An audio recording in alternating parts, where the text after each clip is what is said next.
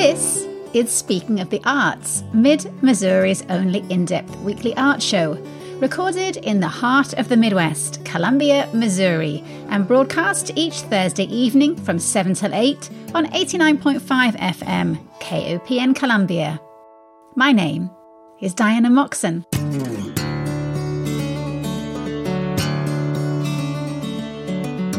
Next week, the Mizzou International Composers Festival takes place at various venues on campus and at the Missouri Theatre. It is a chance to hear the work of young contemporary composers from around the world, as well as one of the most celebrated new music ensembles, Alarm Will Sound. The week-long festival culminates with a concert of 8 world premieres, and although I don't always find the works easily accessible to my pop-preferring ears, I love the challenge that the soundscapes present and how they encourage me to listen differently. Plus, they are world premieres, so that's always exciting. On this week's show, we are going to visit with 3 of the composers at the festival, 1 established guest composer and 2 of the resident composers. Plus, in the final act of the show, we drop in on a theatre production that might have the most recognisable line in the world of theatre. And so, off we go. In the beginning, there was Puerto Rican folk music, her mum's coterie of drag queen friends, and formal piano and violin instruction at the Conservatory of Music in Puerto Rico. But today, as a contemporary multi-instrumentalist composer, Angelica Negron's music is boundless as it flows across swaths of musical landscapes, often dreamy and ethereal, embracing the spirit and sounds of her native Puerto Rico and featuring her own experimentations in micro sound sampling from her eclectic collection of instruments, including grandfather clock mechanisms, tap bells and toy pianos, along with items she picks up in the grocery department. She writes for orchestra, large ensembles, chamber ensembles and soloists. She composes for vocalists, ballet, film scores and operatic works specifically written to be lip-synced by drag queens.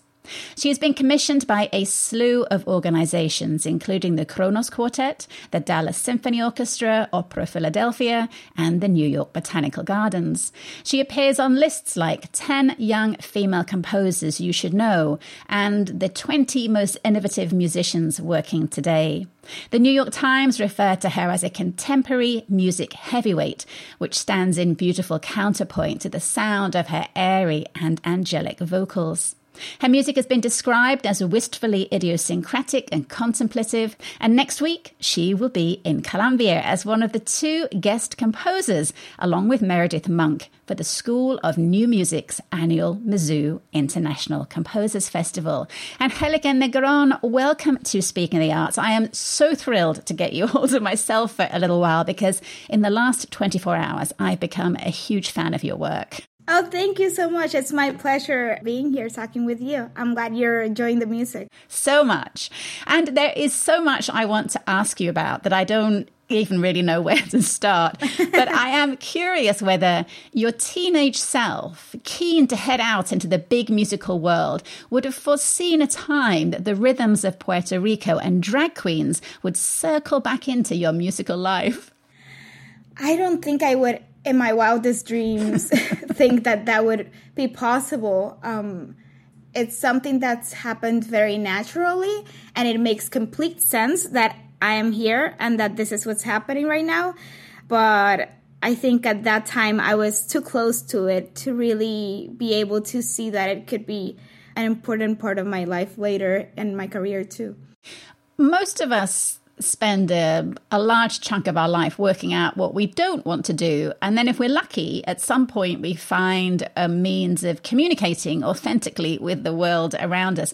And as a composer, who I would say is now in the fully mature part of your career, tell me about when you found that point of musical authenticity away from the baggage and noise of expectations. Wow, that took me a while. I struggled with that a lot. I think because my first encounters with sound actually were like most people that study music, it's through technique, through learning how to play an instrument, not exploring sounds like we do in paints and colors and different art materials. That's very common in early childhood education. But with sound, most of the time, even in those young encounters and in those, even in Mommy and Me classes, it's very much about learning a steady pulse or something that has to do with technique.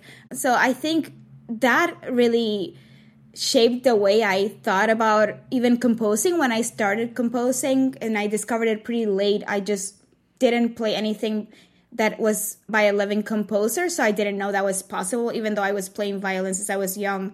So it took me a little while to understand what me being curious about all the other instruments and being very kind of unfocused in orchestra and just really mesmerized by the brass section or the percussion and forgetting about my own part that I was supposed to play. But I didn't know what that meant. So it took me a little while to get there. And when I got there, it made sense. But then at the same time, I studied in a conservatory and in an academic environment. So then I felt like I had to kind of prove myself in a way. I was the only woman in a small department. I had just switched majors from violin, and I just felt like I needed to write a certain kind of music to be taken seriously and to be thought of as a capital C composer. And now it's kind of absurd for me to think of that. But I think it really took for me to not write for anyone else or like my transition between my master's and my doctorate. I took 2 years from that, and those 2 years, it was the first time I was writing music for myself and not showing it to anyone. And that's when everything kind of started to gel, and I started embracing a lot of the influences that were from other things that were very important to me musically, and then not really caring so much about what others thought. It's funny, that idea of just the word composer and how much baggage is in it, whereas if you use the word songwriter, it feels much more open and fluid. Yeah. So for you, I mean, you are a songwriter as well as a composer. I mean, is it our expectations that we have different ideas of what these two things are, or do they feel different to you too? I mean, when I think of songwriter, I think of someone that, in very simple terms, that works a lot with songs and with text and poetry. And then I used to tend to think that composer was more inclusive in terms of also including the instrumental part of it. But then at the same time, it is used a lot for being more exclusive and for keeping other people that don't make quote unquote composerly music. So I think it's used a lot in our systems of a lot of inequality that's embedded in all of our lives, and certainly in our field, I think it's used a lot for gatekeeping and for these people can compose or these people can't. For me, really, if you're making choices around sound, then you're a composer. Doesn't matter if you're making those choices with a string quartet or with a laptop ensemble or with things you recorded on your phone and in an app. If you're making choices about how to organize sounds, for me, you're a composer. And I'm really interested in demystifying that and hopefully inviting more people in to explore it. And it doesn't necessarily have to be that you make those choices every day of your life and that's your livelihood.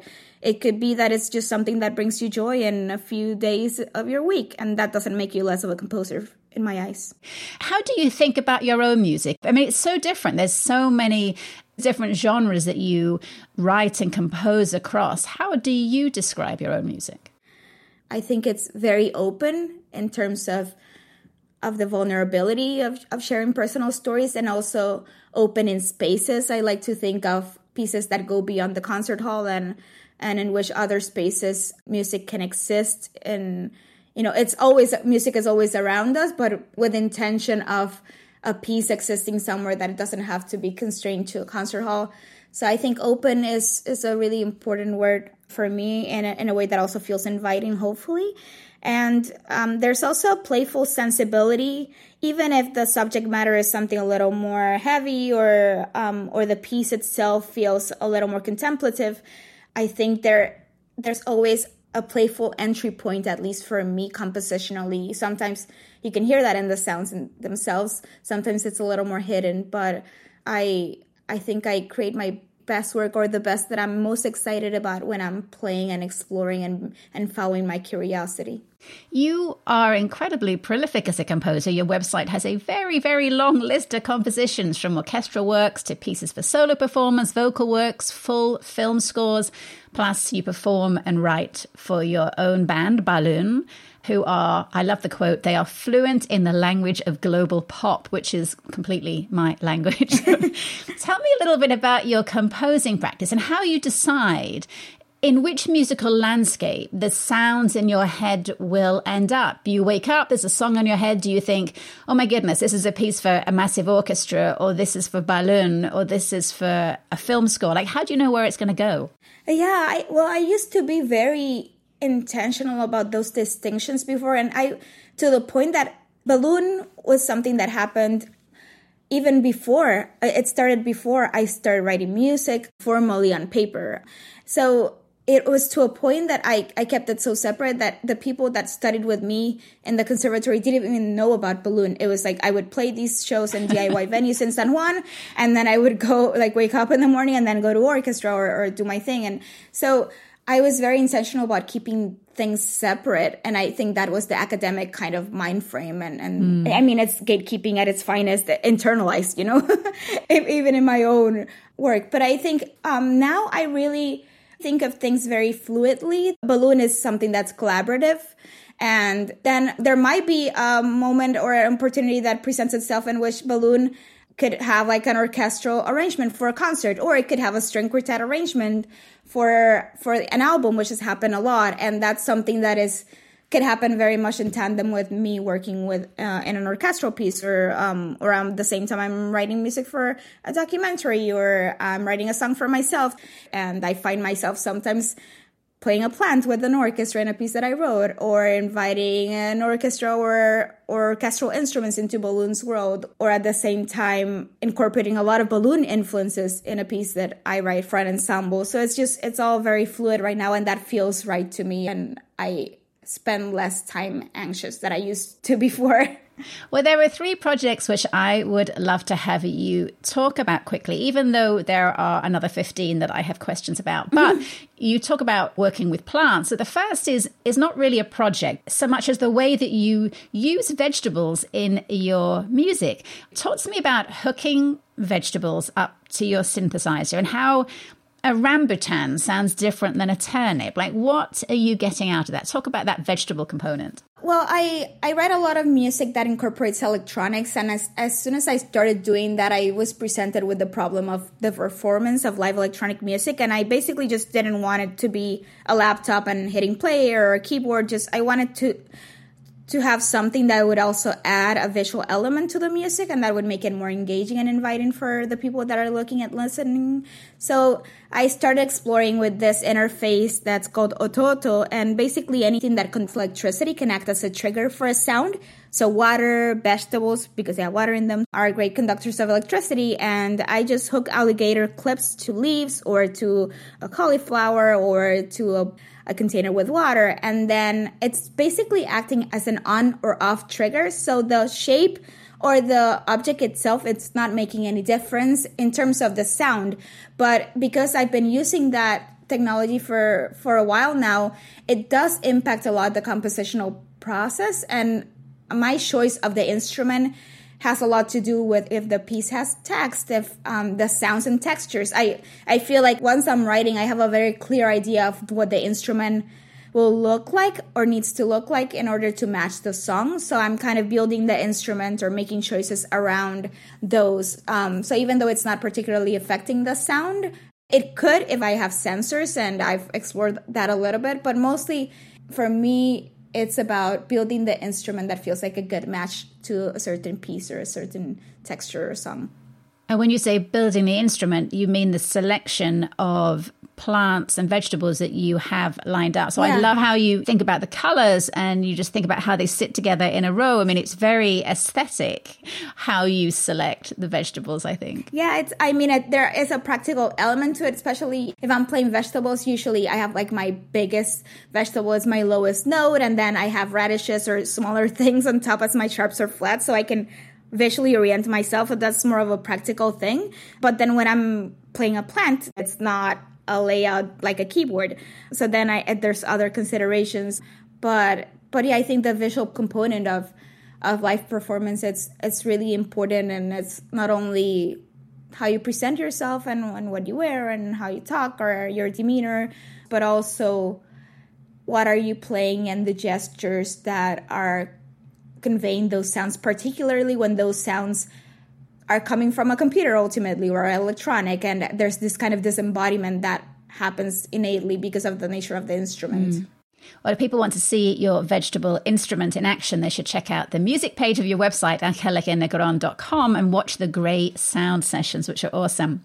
The next project I want to ask you about, which is so full of contemplative elegy that it moved me to tears. And it's one of those works that I don't think will ever leave my head. It's a short opera you wrote called The Island We Made, filmed by director Matthew Plachek, in which a drag queen, Sasha Velour, who won season 9 of RuPaul's Drag Race, she lip syncs to the recorded soprano vocals of Eliza Bagg. And it's so melancholic and so beautiful, it made my heart ache. Oh, Tell us a little bit about that work and how it came about. The Island We Made was commissioned from Opera Philadelphia. It was one of those pandemic projects. They commissioned 4 pieces that were meant to be seen on the virtual stage. So not filming staged operas, but really thinking of film as the main medium for it. And I've been writing songs for drag queens for the past 4 years. It's part of a larger opera idea that I've been working on. And it's a very personal project, inspired a lot by my childhood and being surrounded by drag queens when I was growing up in Puerto Rico, and also intersections of identity and illusion and just exploring deeper the complexities of that. And when Opera Philadelphia approached me, I thought it would be a good opportunity to explore that in a piece that is connected to the themes that I've been working on, but it's also its own thing. It's kind of self-contained, this 10-minute opera, and I wanted to make something that was small in scale in terms of opera length, but at the same time I wanted it to feel like gigantic and enormous, and the way it fills you. And I was very grateful and lucky to find 2 incredible collaborators, Matthew Plachek, who's a brilliant filmmaker, that really took what I wrote and made something incredibly moving and beautiful out of it. And then Sasha Velour, who I've been a huge fan of for many years, and I'm really grateful she said yes to being a part of this. So we just talked about our relationships with our mothers, went really deeply, very quickly, and out of that I wrote a song and Matthew a treatment. And we filmed in Staten Island, and it's a very special project that's really dear to my heart. And I'm really glad when I hear that it's also moving to other people like you. So it's not available for viewing right now. It was available last year for a limited time through Opera Philadelphia. That's correct, yeah. But what are your plans? When or how might people be able to see it? Well, I'm right now in conversations with Matthew and Sasha and see what we can do to make this more available. So stay tuned. Hopefully we'll have this more accessible in the next few months, hopefully. I hope so too. Finally, I just want to ask you about a film score you wrote for a documentary called Landfall, directed by Cecilia Aldarondo and released in 2020, which explores everyday life in post-Hurricane Maria, Puerto Rico. And this must have been a project that was incredibly emotional for you to revisit that time. And I wonder how much your music that you wrote for the film score is in response to the filmscape that Cecilia created versus your own memories of that time. Yeah, well, it's all kind of intertwined. I think it's hard to separate the two, but I will say that Cecilia, she has a beautiful, very poetic way of sharing stories, and I was very much inspired by that. And as we started working on it together, I knew that I wanted to record in Puerto Rico, that I wanted to record with Puerto Rican musicians, and that I did not want to write the typical film score in which I would just sit down, watch the movie, and then write some music.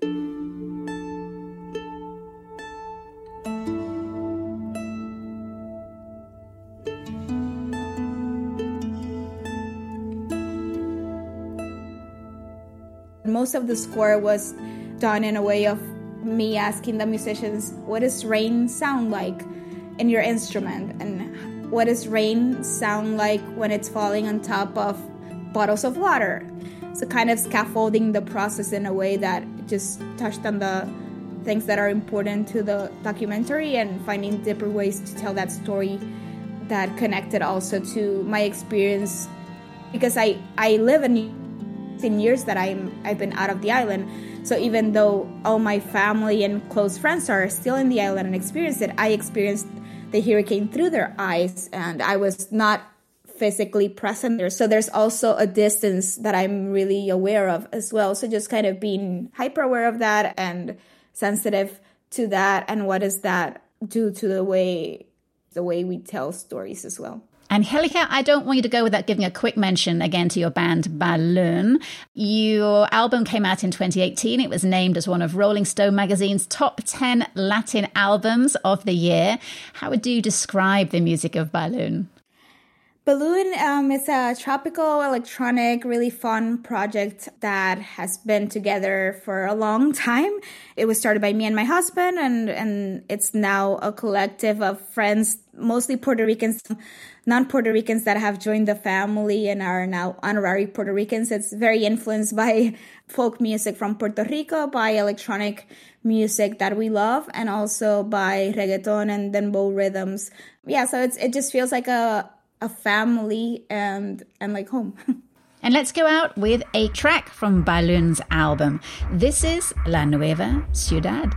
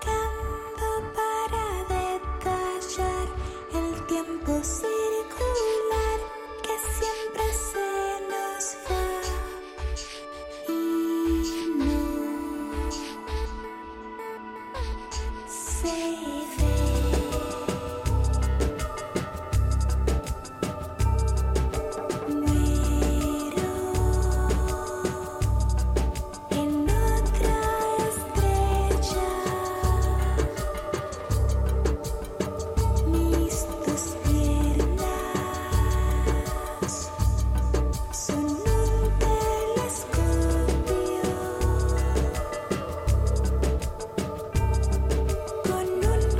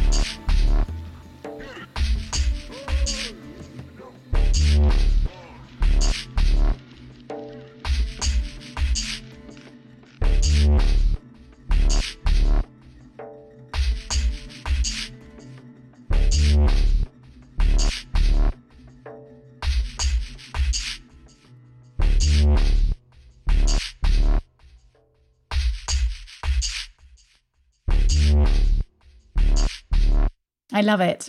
Well, Angelica Negron will be in Colombia next week for the Mizzou International Composers Festival, where she will be one of the 2 guest composers working with this year's 8 selected resident composers. Angelica's compositions will be played by Mizzou students on Monday, July the 25th, by the Mizzou New Music Ensemble on Wednesday the 27th, and by Alarm Will Sound and members of Mizzou choirs on Thursday the 28th. You can also find a ton of Angelica's music and links on her website at angelicanegron.com, and her band Balloon's 2018 album Prisma Tropical is on Spotify, or at least some tracks are. Angelica, thank you so much for making time to chat today. My pleasure. Thank you for the time. When this year's Mizzou International Composers Festival opens next week, one of its 8 resident composers, Nico Schrader, will be in a unique position, having helped to oversee the program for a few months after its previous managing director, Jacob Gottlieb, moved back to Louisville, and also being one of this year's 8 resident composers. This is the first time in 3 years that the festival returns as an in-person event, and in a nod to our ongoing pandemic world, the festival will also be available online as a series of live-streamed concerts. This year, the festival received 532 applications from composers in 49 countries, from which only 5 were chosen. Plus, there are 3 additional applicants whose participation at the festival had been thwarted by the past 2 pandemic years, thus rounding out the number of resident composers to 8.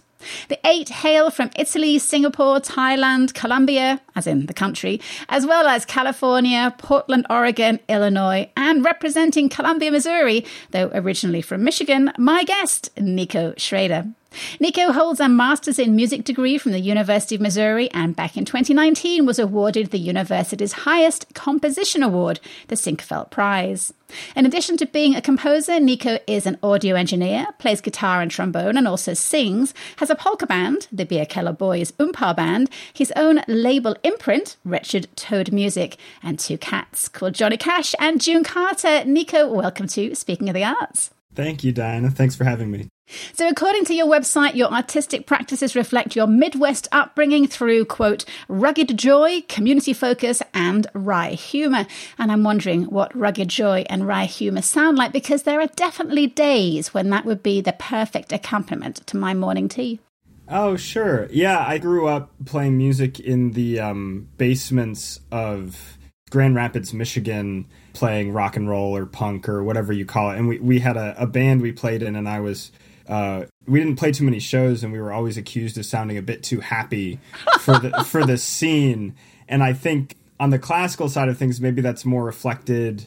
I grew up in a small farming town in Iowa before moving to Michigan, and I think the community really pulls together around these things. And I don't know if it's the terrible winters or the hard work in the farming communities, but something about bringing the community together and uplifting each other through music has always been an important part of my musical identity. You grew up in Michigan, mostly, and I believe you have a twin brother, Lucas, is that right? Yeah. Who's also a musician? That's right. So tell me about the music that surrounded you growing up and what your influences were. You're definitely not a composer who fits neatly in any one pigeonhole. Yeah, we move in a lot of directions, and Lucas was great growing up to sort of explore some different corners of music making. We joined the public schools band around the same time that we got our first guitars and bass guitars and things of that nature. So even from the get-go, it was somewhat divergent in that we were learning at home by rote and writing our own songs and playing some rock music while we were sitting in the band classroom playing euphonium, learning notated music, and sort of getting in touch with that side of music making. Were your parents musical? They were in somewhat non-traditional ways. My mom is a wonderful guitarist, although she doesn't play too much these days. And my dad likes to joke that though he can't carry a tune, he has a great singing voice. So growing up around the church, that was a part of our upbringing. And he's a scholar of history and took a liking to early music. So there were recorders and other historic instruments around our house growing up. Well, you write music with a very wide scope of references, including field recordings of bridges, historic chess moves, parking garages you dislike, a black bear you met when you were 10 years old and terrified, and pizza, which is a pretty eclectic set of inspirations. How do you organize all your musical ideas into such a variety of projects? Yeah, it's a good question, and it's a challenge. Usually, when I'm approaching writing a piece for another ensemble, there is some sort of conceptual bend to it, and usually that requires a lot of mulling over which idea might fit which box for which ensemble. On the rock side of things, with the pizza or the trips to the mountains or whatever, in my mind, maybe those are even separate things just because they're expressed so differently and the compositional process is so different. So it's maybe easier to keep those apart. But it certainly is a challenge, and I have a nice big book of concepts that I then get to decide which ones I want to tease out and which ones are best left in the draft book. What would fill your heart with more joy, getting a commission from the Chicago Symphony Orchestra or getting a Billboard hit? Ooh, Billboard. No offense to the Chicago Symphony. I feel like I've always been a chamber music writer, and maybe part of it's that background with the small ensembles and with co-composing in rock bands and things like that. So writing for Alarm Will Sound for the festival was a great challenge because it's one of the larger groups I've written for recently, and sort of expanding those ideas from a few instruments to loads of instruments and excellent players.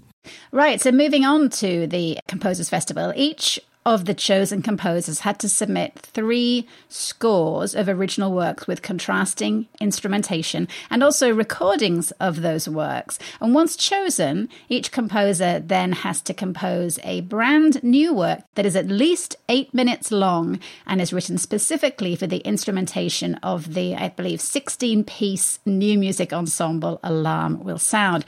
So tell us about the work you are going to be premiering on Saturday, July the 30th. Sure. Yeah, it's been a long time coming. I was selected to participate in the festival in 2020, which obviously took a sideways turn and got rescheduled. And then 2021, I had to defer for personal reasons. So I've been working on this piece for several years, and I had started writing it right around the beginning of the pandemic, which was very tough since my musical practice is so co-creative and I'm so motivated by working with other people. So getting in the computer was difficult and meeting people on Zoom. So really this piece came at a time when a lot of the works I was approaching were very concept oriented. The chess piece was my thesis for the university, and that was around the time that I was doing the field recordings of the Mackinac Bridge. But I was really having a hard time getting notes on the page, and I decided sometimes a piece of music just has to be a piece of music. So my piece, Contrapunctus, or song, really came from musical. The impetus was musical. I was exploring how to stretch musical parameters, melody, entropy, ensemble blend versus disparate elements, and sort of pushing that into more of a song form, which is something that I'm much more familiar with a background in rock and folk music, and then stretching that to, like you said, greater than 8 minutes, which obviously adds some durational extremes compared to your 4-minute Billboard hit. So when I listen to it, should I, as Jacob Gottlieb used to advise me, think of it as a soundscape or think of it as music? Ooh, I don't know if this is a soundscape piece. You'll hear a lot of the direct influence of groove and time, and then later the displacement of time. So I think maybe my piece is an easy one to approach as music, whereas many of the pieces that we'll hear, I'm sure, will take on more soundscape elements. Right. The music ones make me happy. So what happens for you next? I mean, you've just got married. You live here. Are you staying here? Do you work at the university? Will you be leaving? Are you finished with your degree now? Yeah, it's a great question. I finished my degree in 2020, which is a really horrible time to finish a music degree, but I was lucky that there was so much. I mean, the studio at the university just got swamped with work, and we don't have a lot of audio tech training, or we didn't. That's starting to change. So I pieced together a number of jobs. I was at the Boys and Girls Club teaching music technology. I was at the university. I worked for Lindervox Sound, which is a independent studio in town that used to do all the university contracts. But I'm actually, we're packing up right now because my wife and I are moving to the Netherlands in like 3 weeks I decided to go back to school. We'll see. I'm doing an artist certificate at the Conservatory in The Hague. And it was a difficult decision because I had applied for the Fulbright funding and some other fellowships. I didn't receive one, but we had saved so much money not doing anything during the pandemic and just working that we said, well, you know what, we'll go for it. Yeah, so we're in full-on panic, move to Europe mode, plus festival. So it's going to be a wild few weeks for sure. Oh my goodness. Well, that is so exciting. Well, I don't want you to go without playing a little snippet of your music. So tell us a little about the piece you have selected for us, and then we'll take a listen. Yeah, so this is the Ballad of the Young King Gambrinus. This is was a very formative and important piece in sort of exploring an element of my identity that doesn't often make it to the stage concert music I write, which is my German-American heritage. I collaborated with a string quartet called Invoke from Austin, Texas, who refer to themselves as a singing, bowed, and fretted string quartet. So nothing from the usual classical tradition. They double banjo and mandolin, they all sing, and they play the traditional string quartet instruments. And this takes the folktale that is sort of broadly European, but was refined in the beer factories of Wisconsin about a alleged patron saint of beer, King Gambrinus, though he was neither the saint nor a king in any real sense. And he has a statue in the Pabst factory in Milwaukee, Wisconsin, where my great-great-grandparents worked when they first immigrated to the United States. And so the snippet I've chosen is right in the middle of the narrative. I didn't want to give away the end. It's a classic man down on his luck makes a deal with the devil type story, and Gambrinus has just met the devil and has traded his soul for the recipe for beer and great strength and all these other perks that the devil disguised as a businessman has decided to give him. And here it is. With this golden ale, you'll have new strength, new vigor, and new wit. And with it, you'll have the means to pay the bills. Oh, young King Gambrinus, lay me down when I'm ready to go. Oh, just one more to drink from the cornucopia. I'm ready to go. He took a drink, he grew a foot, and then a fourth. He grew some more. I grew some more. He grew some more. I grew some more. He grew some more. I grew some more. He grew some more. I grew some more. He grew some more. The devil owns the young man's soul.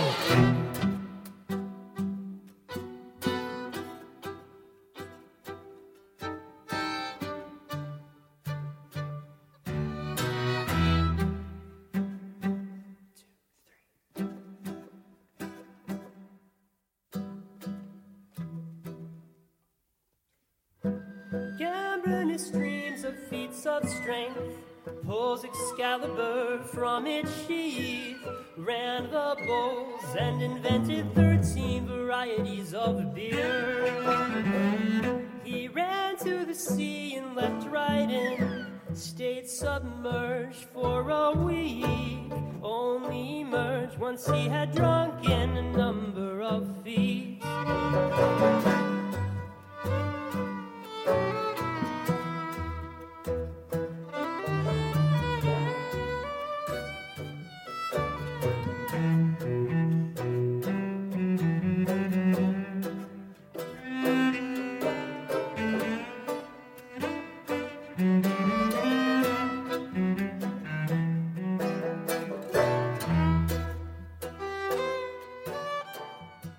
You can hear more of the Ballad of the Young King Gambrinus and its thrilling conclusion and Nico's other diverse compositions on his website at nicoDschrader.com. And you can hear the world premiere of his work, Contrapunctus Song, at the Missouri Theatre on Saturday, the 30th of July. Nico, I am excited to see what you do next, and I hope you will come back on Speaking of the Arts when we have more time to explore your extensive music catalogue. But for today, thank you so much for making time to chat. Thanks so much for having me. 30 years ago, I definitively left home, as in I left my country. I ended a long relationship, handed over the very last key on my keychain, left almost all my possessions except what would fit in a backpack at my parents' house, and got on a plane to Hong Kong, where I knew no one and had no job. I think of it as the point at which I became the adult me. I left the world I knew to find another, and having jumped off that cliff once and found I could fly, I knew I could always do it again, which is why a work by my next guest, composer Cassie Wieland, really spoke to me, because it is called I Left One World to Find Another, and I Can Do It Again, which was inspired by the complexity of nostalgia and Cassie's relationship with her own hometown of Normal, Illinois. Cassie composes instrumental, vocal and electroacoustic music and seeks to explore through her work human connection, interaction and expression. Her work has been described as having loads of sonic personality, and that her visceral compositions send chills up your spine. And next week, Cassie will be in Columbia as one of the 8 resident composers for this year's Mizzou International Composers Festival, where a new composition by Cassie, written specifically for the festival, will be premiered at the Missouri Theatre on Saturday, July the 30th, played by the internationally acclaimed new music ensemble Alarm Will Sound. And Cassie Wieland is my next guest this evening, joining me from her home in Brooklyn. Welcome to Speaking of the Arts, Cassie. Hi, Diana. Thank you for having me. When I listened to I Left the World I Knew to Find Another, and I Can Do It Again, my mind's eye takes me back to the plane ride to Hong Kong, looking down through clouds at undecipherable landscapes and trying to reconcile the feelings I had of elation and panic that were sweeping through me. Tell me about what this work means to you. Well, it's funny you mentioned that, because as I was writing this work, I was imagining my plane ride from Illinois to New York, where I live now. And it's something I'd never done before, moving away from home. And it was all very exciting and terrifying. And, you get a lot of complex feelings from missing a place that doesn't suit you anymore, or at least for the time being. Right. So you grew up in the middle of Illinois, surrounded in every which direction by farmland and fields, and now you live in a major East Coast metropolis. How do you think the geography of this new home has influenced your compositions in recent years?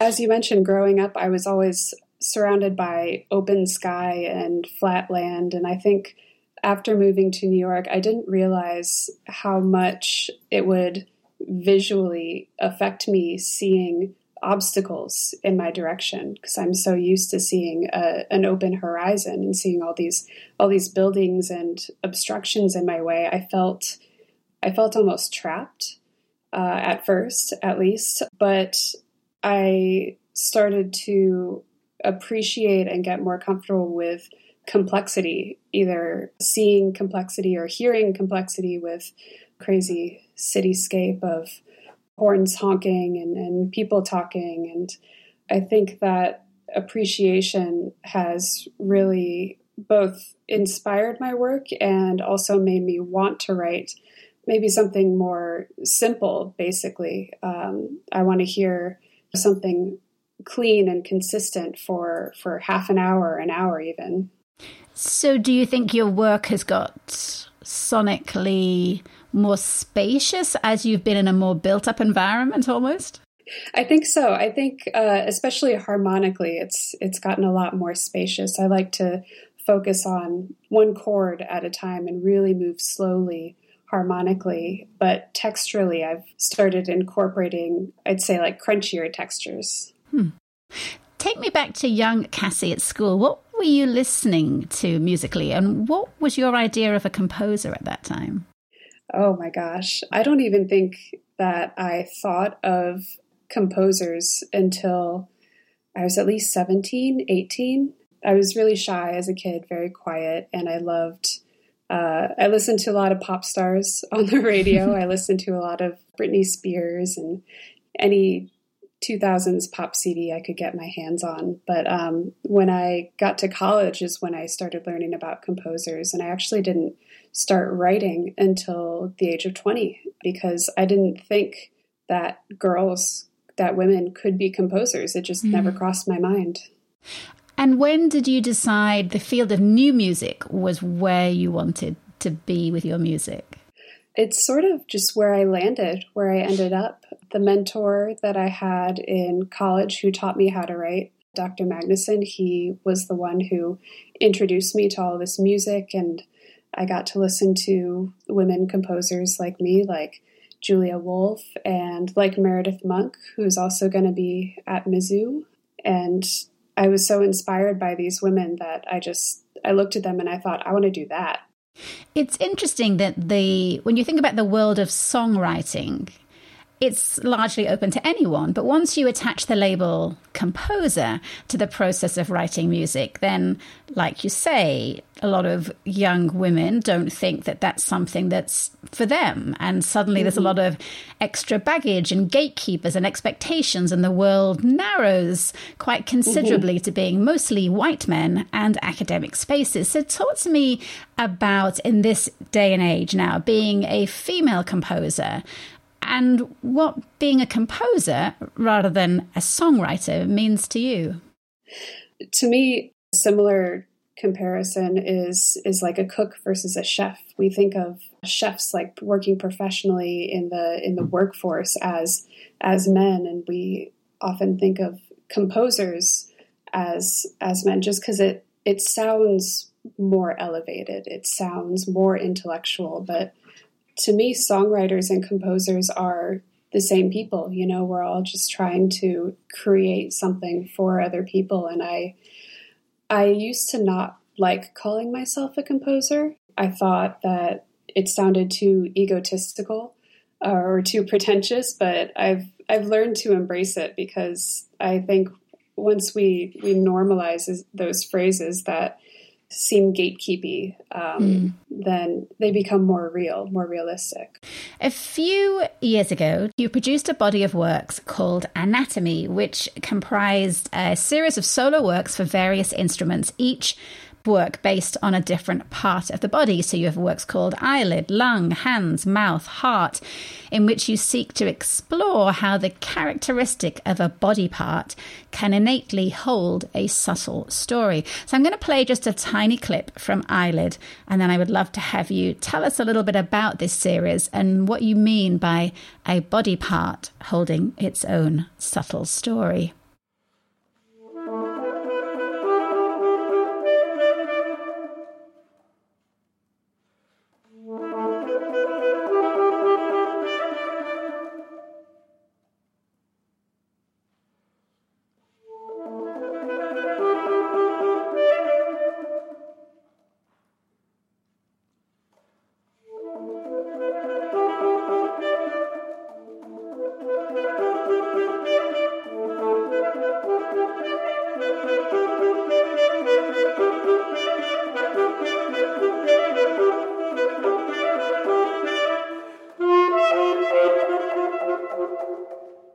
So this series started with one piece, with the piece Hands for clarinet. And I started writing it because I had a friend who asked me to write a solo for them, and I did.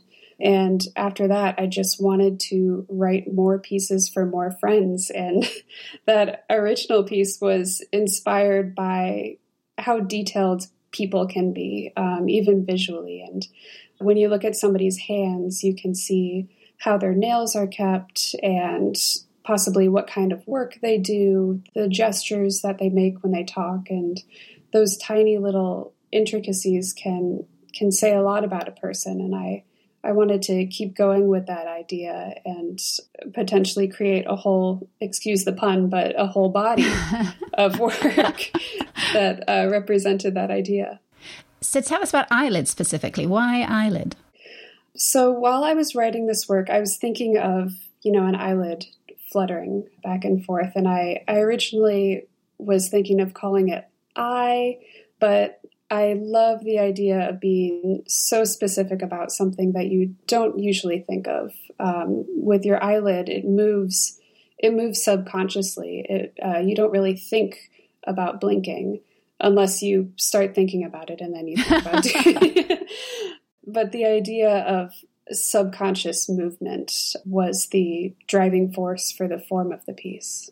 Well, let's move on to your work for the festival here in Columbia.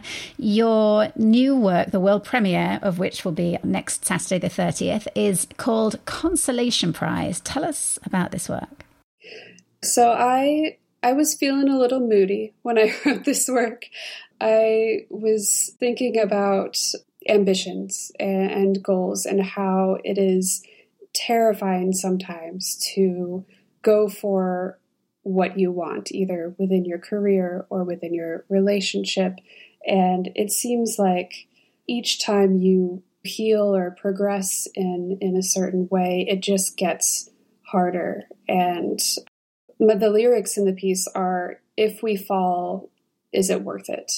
And I'll actually be singing with alarm bell sound in the piece. I have a little vocal electronics set up, so during the piece you'll hear the words, "If we fall, was it worth it?"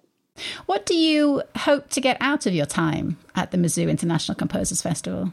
I am just very excited to work face-to-face with musicians at this time. I'm so excited to be in a room with so many incredible musicians who work with living composers regularly, who know what the collaboration process is like.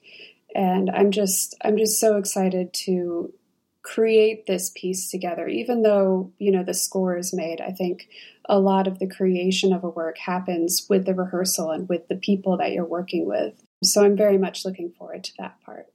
Well, I want to end with a clip from the piece of music we talked about earlier called Hometown. The work is in two parts. Part one is titled If I Change, Will I Still Be Okay? And part two is I Left One World to Find Another, and I Can Do It Again. Any additional thoughts you would like to share about this work, Cassie? This work was originally a little bit of a branch out for me because it incorporated electronics and incorporated my own voice. And this is a work that I'm super proud of because it sort of launched this whole second branch of my career for me, which is incorporating my own voice into works, which is something I was very afraid to do for a long time. So I'm very thankful for that, and I hope people enjoy it. Here it is then. I Left One World to Find Another, and I Can Do It Again by Cassie Wieland, which you can hear on the Watch Listen page of Cassie's website, cassiewieland.com.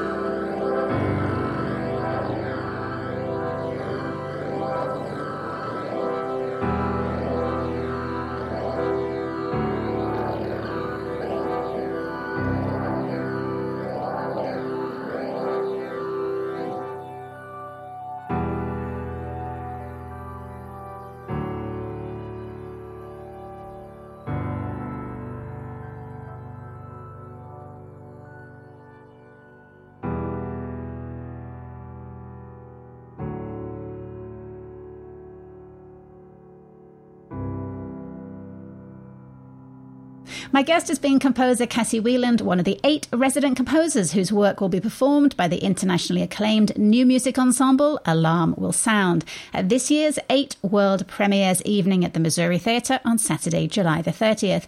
You can find Cassie's music on her website at cassiewieland.com, as well as on SoundCloud, Spotify and Bandcamp. Cassie, it is lovely to have you home in the Midwest for a week, and thanks for making time to chat. Thank you so much for having me. And now for something completely different. A handbag? A handbag? Yes, Lady Bracknell, I was in a handbag. If ever a play could be identified in just 2 words, it is surely Oscar Wilde's The Importance of Being Earnest and the delivery of the words "a handbag" by the formidable Lady Bracknell.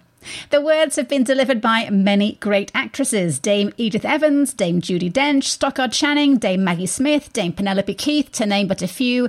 Makes one wonder if the role is a prerequisite for becoming a dame. And there are so very many interpretations of and choices for its delivery: disgust, outrage, surprise, condescension, that it must be one of surely the most pliant lines in theatre. And yet it is just one small scene in a play that is full of Oscar Wilde witticisms, satire, and of course, farce. The play's full title is The Importance of Being Earnest, a trivial comedy for serious people. And when it premiered in London in February 1895, it was the pinnacle of Wilde's career, but paradoxically, also the start of his demise, a demise that would ultimately land him in jail for 2 years, see him self-exiled to Paris, and within 5 years, his death from meningitis at the age of just 46. But his work has endured, and this weekend, The Importance of Being Earnest opens at Maplewood Barn, directed by my guest, Morgan Dennehy. Welcome back to Speaking of the Arts, Morgan. Hi, Diana. How are you? I am well, and I wish we had longer to talk about this play that is such a classic. 2 friends, Jack and Algernon, fall in love with 2 women, Gwendolen and Cecily, both of whom declare they could only truly love a man if his name were Ernest. Plus, there's an overbearing mother, Lady Bracknell, the small, socially unacceptable matter of Jack having been found as a baby in a handbag, and ample amounts of duplicity, invented people, and the mocking of Victorian society. So, what made you want to direct it rather than be in it? Well, first of all, I think I've had my fill of being on stage for a while after last summer and my single attempt at being on stage with Charlie Brown earlier this summer. But as someone who has always loved witty comedy and satire, I tend to read Romeo and Juliet as a Shakespearean satire on romance. And if you haven't read it that way, you should try it sometime. The Importance of Being Earnest has always been one of my favorites. I love the snappy, witty dialogue, the fast-paced movement, and it reminds me so much of some of my favorite modern TV and movies, most of whom are done by Aaron Sorkin, so The West Wing and The American President and A Few Good Men. So I really enjoy that, fast-paced kind of wit. It's hard to imagine all the characters in the play with anything other than English accents, but that is very tough to pull off in the middle of Missouri. So tell me about your production and what choices you made about setting and time period and accents. Well, it's kind of Victorian adjacent, honestly. There's only so much you can do in the middle of July outside in mid-Missouri. So rather than corset my ladies and have my gentlemen in like 12 different layers, we went for more of a cosplay steampunk kind of look. So it's very, very subtle and very comfortable. At least I hope it's comfortable. I can't vouch for my people. They'll have to tell me after we open this week. But I just wanted it to look Victorian instead of be Victorian. So the other problem is when you attempt accents, especially for people within, areas that already kind of have a thick accent to begin with, you end up with 12 different accents. None of them seem to mesh. And it always sounds a little jarring. So I just asked my actors to speak as concisely and clearly as possible and at least give it kind of an upper crust sound rather than a mid-Missouri twang or a English accent. Well, I am relieved. Thank you for not doing English accents. It always makes me happy when I hear that they're not going on. I think there are interesting bookends in this play in that Wilde is poking fun at Victorian sensibility and their preference for earnestness as a cornerstone of society. And now, 130 years later, we are very focused on being very precise and intentional about how we use language. And sometimes it can feel that we are, as Algernon reproaches Jack for, very busy being serious about everything. It's so true. So for you, what elements of this play really resonate today? And what is showing its age? My degree's in British literature, and the modernist period is one of my favorite parts of that genre. And, Oscar Wilde is kind of the start of that and the ending of the Victorian sensibility. And so I could pontificate for like an hour and a half if you let me. When I was writing my director's letter, I went through several drafts because it kept coming up like an academic paper. And I'm like, no, that's not what we want. So hopefully it walks a nice line. But I mean, some of the language is still fairly archaic. I went through and did a lot of cuts to try and pull out some of the absolutely nonsensical, or at least what seems to be nonsensical allusions and things that modern audiences might not get. But as far as the concept is concerned, Oscar Wilde, one of the brilliant things about his plays is his, satire aside, sense of character and chemistry among his actors. And that really translates beautifully to the modern stage. And my actors have just had it since day one. So that's been wonderful. And of course, in our current climate, there's still the obsession with class and the have and the have-nots. And I think that lampooning that still translates well to the current time. Well, The Importance of Being Earnest opens at Maplewood Barn tonight and runs for 2 weekends, closing on July the 31st. All performances start at 8 p.m. and are outside, so bring plenty of bug spray, a chair or blanket, and if you're like me, a chilled bottle of wine. To find out more, visit maplewoodbarn.com. And Morgan Dennehy, thanks for the quick chat about an awesome show. Always happy to be here, Diana.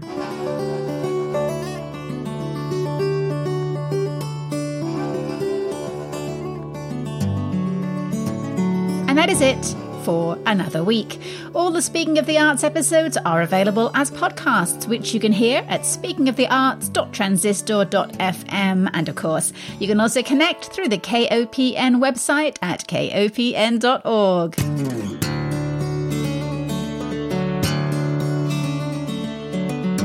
Thank you to my guests, composers Angelica Negron, Nico Schrader, and Cassie Wieland, and Maplewood Barn Theatre Director Morgan Dennehy.